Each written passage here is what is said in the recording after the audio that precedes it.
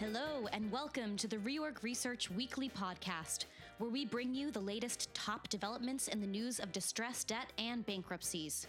I'm Catherine Doherty, reporting from Reorg's offices in New York City. This week, Albertsons and Rite Aid announce an agreement to merge. Tops files for bankruptcy, Puerto Rico gets financing approval, and an outlook of the offshore market.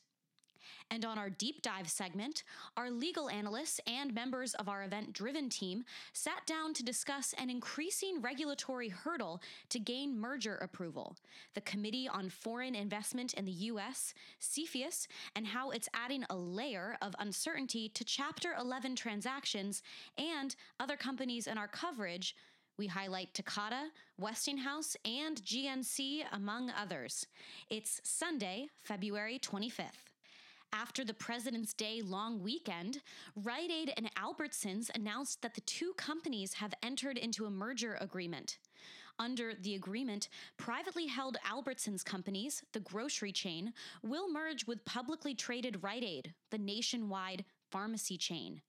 Rite Aid's CEO, John Standley, who will be the CEO of the merged company, said that this transaction, quote, takes us from being the number 3 drugstore player and combines us with the number 2 conventional grocer in the country to create the differentiated leader in food, health, and wellness. Now, due to the geographic overlap, Rite Aid said that the transaction will allow them to move to a number 1 or number 2 position in certain markets. Other reasons for the transaction include both companies' goal of expanding Rite Aid's pharmaceutical benefit manager, Envision Rx, and Albertsons' history of achieving synergies from past transactions. The combined company targets a net leverage ratio of under 4 times, down from a pro forma 4.1 times in June, and 4.5 times for Rite Aid standalone. Of course, this target is not without risks.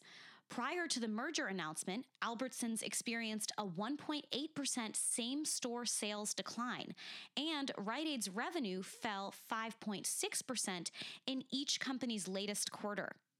Both companies experienced an over 30% drop in their respective EBITDAs. I should note that Rite Aid's results exclude the stores it is selling to Walgreens. Albertsons plans to list the merged company's shares on the New York Stock Exchange following the close. Albertsons received debt commitments for $8.4 billion from various banks. In a comment to Reorg, Albertsons said that Rite Aid's 2020, 2021, and 2023 notes are expected to be redeemed or otherwise satisfied and discharged at or before closing. In the merger agreement, the companies excluded Rite Aid's 2027 and 2028 notes from their redemption plans. The companies expect the merger to close in the second half of this year. And continuing with the theme of mergers, Paragon Offshore's journey into and out of bankruptcy ended this week with Thursday's announcement that it has agreed to be bought by Borr Drilling for $232 million. Paragon's fleet consists of 32 units, including 31 jackups. One of the week's most read stories at Reorg was an outlook on the offshore market by our reporter Jim Holloway in Houston. Jim, is this deal consistent with the trends you discussed? Thanks, Catherine. And yes, Borr Drilling has been shopping again. Something of a startup in the rig contractor space, Borr Drilling is registered in Bermuda. Its operational headquarters are in Dubai, where their Australian-born CEO lives, and its financial headquarters are in Norway, of which Scandinavian nation the CFO, COO, board chairman, and a director are citizens. And in case you are wondering, as I certainly was, in Norse mythology, Borr was the father of Odin, who I guess you'd describe as the chairman of the board of the Norse pantheon. Anyway, about a year ago, Borr emerged on the scene when it bought a couple of high-spec jackups from Hercules Offshore and then 15 high-spec jackups from Transocean. As you mentioned, Catherine, the Paragon purchase brings him 31 jackups and 1 semi-submersible. 2 of the jackups are of the high-spec harsh environment JU-2000E design and are currently at work in the North Sea. But now what's interesting is that 21 of Paragon's older uncontracted units are stacked. And what's even more interesting than that are comments from Chairman Tor Olav Troim. I apologize if I mispronounced that. I don't think that many dragon ships made it up the Ogeechee River into the Atchafalaya Bayou back in the day. Anyways, Chairman Troim comments suggest that these old units may be bound for Valhalla. Borr Drilling, Chairman Troim said, will focus on its modern high-spec assets, and I quote, based on the high reactivation costs, safety standards, and drilling efficiency, it is likely that most of these units will not be marketed for new drilling contracts. Responsible owners, Chairman Troim said, should take steps to rationalize the fleet and consolidate the fragmented market. Now, a couple of themes here that we touched on in the piece. First, the North Sea is leading the recovery in the offshore market. Second, the size of the global fleet desperately needs to reach an equilibrium, and this will require consolidation and scrapping. Borr seems to be leading the charge in the jackup market, but the deepwater players have not been idle. As our story noted, which cited research done by Basso Offshore in Norway, about 100 deepwater rigs have been marked for recycling since 2014, and as many as 340 could be gone by 2020. As far as consolidation goes, there's the Insco purchase of Atwood, Transocean's purchase of Songa Offshore, which is something of a put on the North Sea, and of course, we're all waiting to see what happens around Blue Mountain and Ocean Rig. Now, at this point, I don't think anyone does not expect offshore to not recover. Even the resolutely grim Todd Hornbeck sees recovery conditions starting to gel. Eventually, the majors will need to replenish reserves, and for that, they'll need the big offshore discoveries. We've seen announcements of big discoveries from the likes of Exxon offshore Guyana, Chevron and Shell in the Gulf of Mexico. There's big lease sales coming up this year in the Gulf of Mexico as well as offshore Mexico. And like their onshore peers, the majors have used the downturn to squeeze costs from the system, so a lot of these offshore prospects may well indeed be economic at 60 or 55 or 50 a barrel. A lot depends, though, on when activity will ramp up enough to permit the contractors to demand day rates above OPEX. Borr itself has said that it expects jackup day rates to start rising in 2019, maybe further out for floaters. Eventually, as was the case in the Permian and other onshore basins, the service companies may be able to price at a premium, and the E&Ps may start mentioning cost inflation on their earnings calls.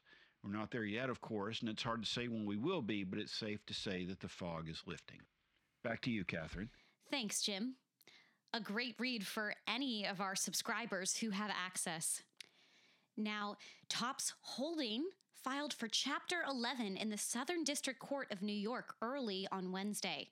The New York-based supermarket retailer disclosed DIP financing commitments from an ad hoc noteholder committee for an $125 million term loan facility, as well as pre-petition ABL lenders for an $140 million post-petition asset-based revolver.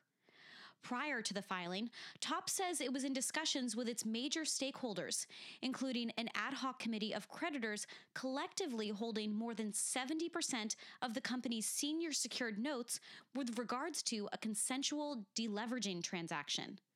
The DIP term loan requires the company to enter into a restructuring support agreement with the ad hoc noteholder committee within 75 days of the commencement date.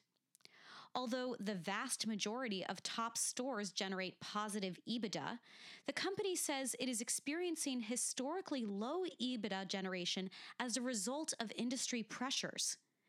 The reduced EBITDA has increased the company's leverage and has imposed significant strains on liquidity and cash flows. At the debtor's first day hearing, Weil Goschel, as counsel to TOPS, told the court that the company intends to keep nearly all of its store locations open and operating.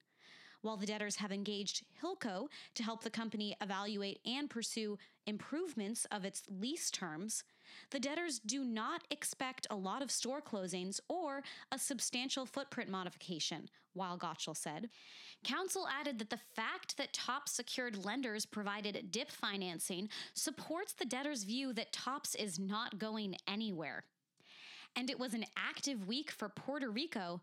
On the Monday holiday, Judge Laura Swain entered an order approving the amended financing motion filed by the PROMESA Oversight Board and the Puerto Rico Fiscal Agency and Financial Advisory Authority, which will allow PREPA to borrow $300 million on an unsecured super priority basis. The request for $300 million in financing followed the court's recent decision not to approve PREPA's request to borrow up to $1 billion from the Commonwealth. The Puerto Rico Treasury Department announced later in the week that it had released the $300 million in loan proceeds to PREPA. In addition, the Treasury Department's most recent fiscal 2018 weekly cash flow variance report for its single account reported a cash position of just over $1.6 billion as of February 9th, while sales and use tax inflows into the general fund were about $1.4 million higher than forecast. A Treasury Department spokesperson told Reorg Research that the pledged sales tax base amount, which relates to the amount of sales and use tax collections required to be transferred to COFINA, was satisfied last week. As a result, the government is now receiving that pledged portion of the consumption levy for the remainder of the fiscal year, which ends June 30th. AFAF has not yet identified the projected application of the additional funds received from the pledged portion of the consumption levy that the Commonwealth is now receiving, but noted in the TSA report for February 9th that the TSA may be required to provide funding to PRASA and additional funding to PREPA. Our top read stories of the week were 1. The shape of potential offshore recovery uncertain as signs of bottom emerge. 2. TOPS files Chapter 11 in face of unsustainable debt load. And 3. Bore drilling to buy Paragon offshore for $232.5 million. And now I'll pass it over to Jim for a preview of what's to come in the week ahead. Thank you, Catherine. And yes, it's a busy week ahead. On Monday, February 26th, we have the long-awaited East Side Plan confirmation hearing in the EFH cases, as well as a confirmation hearing in Castex, which, like Fieldwood, is a Gulf of Mexico shelf operator and a Riverstone portfolio company. There's also a DS hearing for Seadrill. A gaggle of earnings begins with California Resources, Intelsat, and Comstock Resources, all scheduled to report before the market opens. Tuesday, February 27th, brings a combined Bland and DS hearing for RAN Logistics, and the earnings parade continues with results from Frontier, Community Health, Hertz, and Jones Energy, all after the market closes. For Hertz, pay attention to any gap between cash flows generated by car rentals and the company's financing costs, a trend that has moved against the company over the last 12 months and that Reorg analyzed last year. Earnings calls are scheduled for Jones, Hertz, and Community Health on Wednesday, February 28th. Look for Jones to field questions about possible joint ventures in its merge acreage and other possible liability management and capital raising exercises as it seeks to develop that asset. Earnings and a conference call are scheduled for Valiant Pharmaceuticals before the market opens. Ultra Petroleum's first quarter earnings and call are set for later in the morning. Thursday, March 1st, brings omnibus hearings for Toys R Us and Avion, as well as earnings from Avaya and Unity. Unities are due after the close with a 4:15 conference call. It may face more questions regarding the Windstream Aurelius litigation, which it declined to answer on its third quarter call in November. The week's earnings conclude on Friday, March 2nd, with JCPenney's before the open, with a conference call at 8:30 a.m. In early January, the company reported that its comp sales rose 3.4% over the holiday period, with double-digit sales growth from its e-commerce business. And that's all for this week. And if the good Lord's willing and the creek don't rise, we'll see y'all next week. Back to you, Catherine, in New York. Thanks, Jim. As always, we'll be on the lookout for those developments in the coming days. Now, this week, our legal team at Reorg and members of our event-driven team sat down to discuss CFIUS approval and how it added a layer of uncertainty to Chapter 11 cases, such as Takata and Westinghouse, plus how it could affect GNC's recent announcement of a potential equity investment. I'm Teresa Lee, and here with me is legal analyst Karen Leung from our New York office, as well as Andrew Lowenthal and Lucas Ballett from Event Driven in Washington, D.C. We've seen a number of asset sales in Chapter 11 increasingly involving foreign entities. However, selling to foreign entities can add increased scrutiny that may lead to delays and potentially rejection of the sale itself. One factor is increased review by the Committee on Foreign Investment in the United States, or CFIUS, which reviews the national security implications of foreign investments in U.S. companies or operations. So, today we're going to be taking a look at CFIUS as a challenge that these transactions can face. Our focus will be on cases we've seen in Chapter 11, as well as out-of-court restructurings. Today, we'll be discussing Westinghouse, Takata, and GNC. Karen, who was previously with Decker, has followed each of these cases. Lucas was a former staff attorney at the FTC Bureau of Competition, and Andrew was a staff director for the Senate Banking Subcommittee on Securities. So Karen, let's start with you. Obtaining approval from a government regulatory entity can be a hurdle to going effective for many Chapter 11 plans. Westinghouse, the nuclear services company and a subsidiary of Toshiba, was an interesting situation. It seemed that national security concerns could be an issue, and CFIUS filed a notice in the Westinghouse case last June, right? That's right. Westinghouse, Toshiba's U.S.-based nuclear subsidiary, filed for Chapter 11 last April. The company had experienced significant delays and cost overruns in the construction of nuclear plants in Georgia and South Carolina. That was a major factor in the filing. And soon after the bankruptcy filing, there were numerous press reports suggesting that U.S. government officials wanted to keep the Westinghouse assets out of the hands of Chinese buyers. The implication was that if Westinghouse did pursue a sale with a Chinese buyer, an additional step in the Chapter 11 process would be getting clearance from CFIUS. Ultimately, Westinghouse did find a non-Chinese buyer. In January, the debtors announced they'd reached an agreement with Brookfield to be purchased for $4.6 billion. It's really not too clear from the outside whether or not the government's concerns led the company to seek a non-Chinese buyer, but interesting nonetheless. So I'm going to jump to Lucas and Andrew in our DC office for a bit of background on CFIUS here. Lucas? Thanks for the introduction. I am Lucas Ballett, a legal analyst at Event Driven, and with me is Andrew Lowenthal, an analyst at Event Driven who has done extensive work on CFIUS.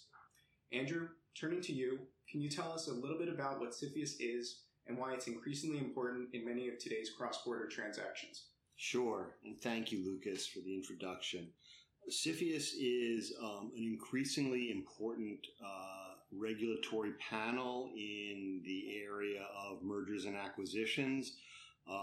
Most recently, it's been processing close to 300 foreign investment inbound transactions that come to the U.S. per year. So if you're a foreign company or have a relationship with a foreign government, you go through CFIUS.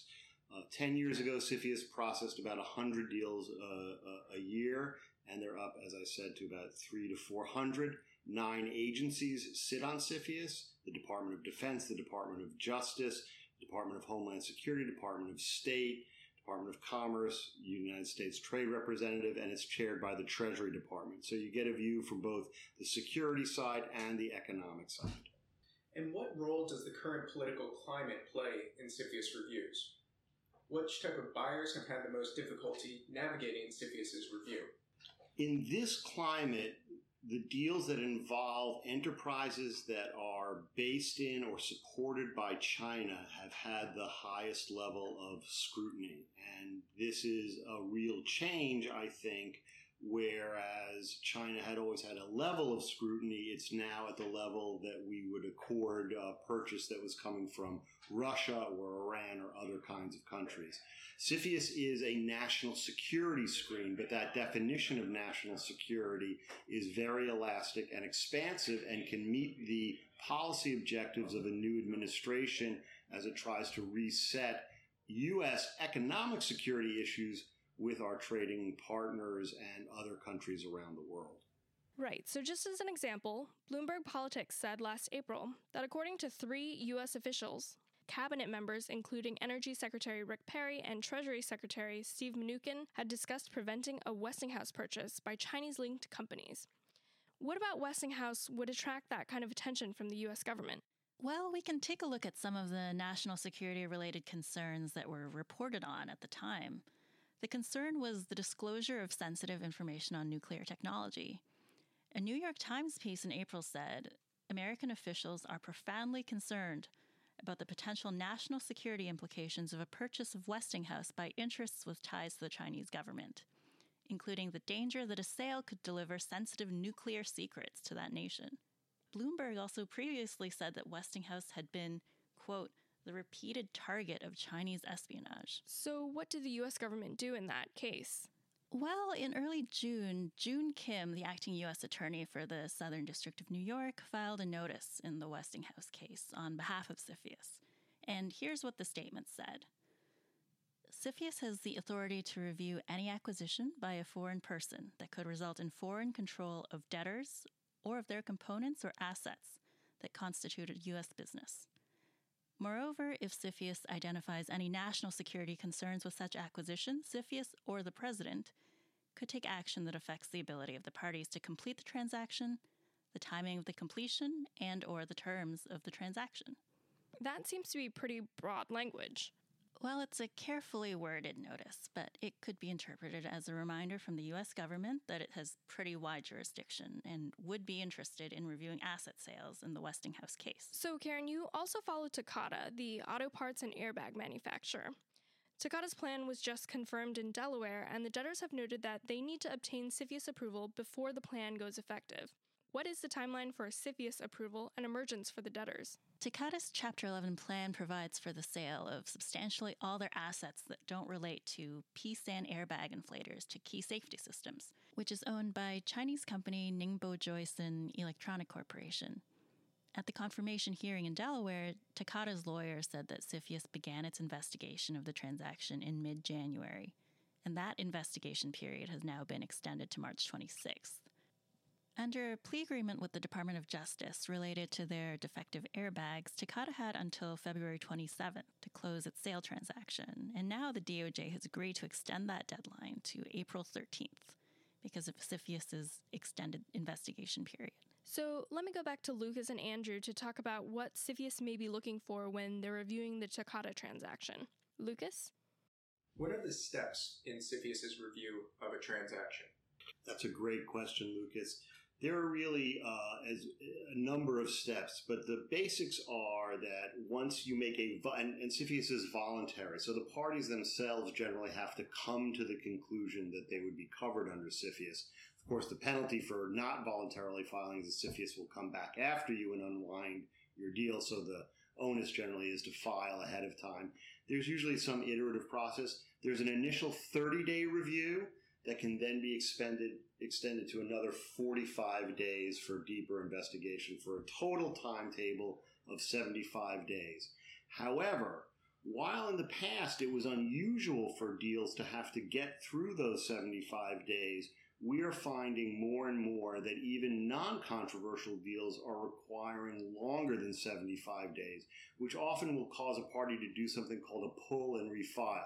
Before the clock runs out and a decision is forced upon you, you pull your petition and then you refile again as a new petition and get yourself a new clock.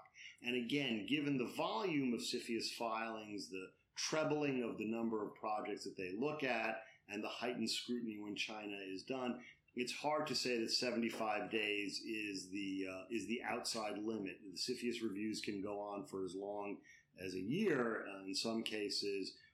But we're finding even in non-controversial deals, 150 days, 225 days is not unusual. And particularly with deals involving Chinese acquirers, we see those extended reviews, right? Yes, and particularly because there is a deep dive usually into ownership structures and other kinds of relationships, and it is a time-consuming process. I would highlight for those who like to follow litigations, the Ness engineering litigation against Pactor gives a very good insight into how long even what seems like a routine CFIUS transaction can take in terms of the iterative process and the depth to which CFIUS staff will go to understand the Chinese enterprise's relationship to the Chinese government and other players. And what specific issues related to Key Safety Systems acquisition of Takata have you identified, and how do you think the companies will fare in CFIUS review? I think that the presence of Key Safety Systems ownership by a Chinese enterprise is the critical component here. And in this environment, what's important to remember is that the presence of a Chinese participant in and of itself constitutes a national security question at CFIUS, not just what the underlying product lines are. Takata, on its face, of course, should seem something that would not raise many national security concerns, But as you do dig deep into what Takata offers, their sensors, their other kinds of technology could be something that CFIUS explores in addition to those things that are commercially and easily available. CFIUS is going to be looking at whether there could be a unwanted or unwarranted transfer of technology from Takata to China that would be against the national security interests of the United States. And I would expect it to be a rather lengthy review, even if they can get to the point of giving it their approval. Great. Thank you, Andrew, very much for that discussion. Teresa, turning it back to you. Thanks, Lucas.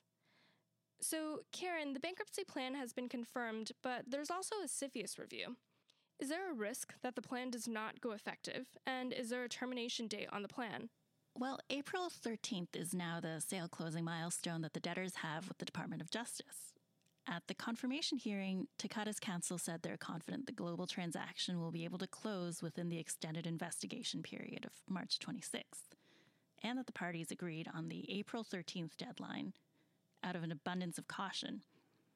It's interesting because many Chapter 11 debtors face a time crunch. No one really wants to be in Chapter 11 for longer than they have to, for instance, for reasons of cash burn, and many debtors also have milestones to meet under their restructuring support agreement or DIP credit agreement. In Takata's case, they had a sale closing deadline, which was dictated by parent TKJP's criminal plea agreement with the Department of Justice. So that's a deadline that would appear more rigid than most. The entire case, the debtors emphasized the need to meet this February 2018 deadline, and it really shaped the direction of the proceedings since they filed for Chapter 11 last June. But at the confirmation hearing, they told us that the DOJ did agree to move this deadline by a month and a half because of pending CFIUS review. In Takata, the debtors obtained a purchase commitment from Key Safety Systems before filing for Chapter 11. But CFIUS review also has implications for other kinds of distressed asset sales. For example, Section 363 sales during a bankruptcy case, right? Yeah, that's right. In a Section 363 sale, the debtors are looking for the highest and best bid. Timing and the uncertainty of CFIUS approval could play a part in what's considered the best bid, and we've seen security concerns play a role in sale cases before. Security concerns in Hawker Beechcraft are some of the reasons cited as to why the aerospace manufacturing company scuttled a transaction with China's Superior Aviation Beijing company. Similarly, battery maker A123 sold its government contracts separately from the rest of its business to allay security concerns. Ultimately, it did obtain CFIUS approval. Thanks for that update, Karen. And we'll definitely continue to monitor the review process and any developments in Takata. Now I'd like to switch over to another company, GNC, a specialty retailer of health and wellness products, which we cover closely here at Reorg. The company recently announced a proposed equity investment from Harbin, which is a subsidiary of China's large investment company, CITIC. This investment could potentially help the company extend maturities by a couple of years, staving off a potential restructuring for the time being. Is CFIUS review something that GNC should be concerned about? Well, here's what the event-driven team had to say about GNC. Surprising as it may seem, CITIC's investment in GNC will have to go through the CFIUS process, which the company alluded to in a recent 8K, even though one doesn't really normally think about GNC as having an intersection with U.S. national security. However, CFIUS would want to ensure that there's no problematic Chinese access to any personal information of GNC customers, financial, health, or otherwise. CITIC will, in and of itself, attract heightened scrutiny because it's directly owned by the Chinese government. CFIUS would also want to understand why the Chinese government wants to own any part of GNC. It should be expected that CFIUS review would be lengthy and could involve multiple filings, which is known as pull and refile, as the event-driven team discussed. That pull and refile typically occurs after the 75-day period, consisting of a 30-day initial review and 45-day investigation. Thanks, Karen, and thank you to Andrew and Lucas for being here with me today. GNC is another company that we will continue to follow closely, along with Westinghouse and Takata, which are the other two names that we've discussed today. That wraps up this week's discussion of CFIUS. Thanks for listening, and tune in next time. That's all for this week. As a reminder, you can access all Reorg Research podcasts on our media page Or, if you're not a subscriber, you can access them on iTunes and SoundCloud.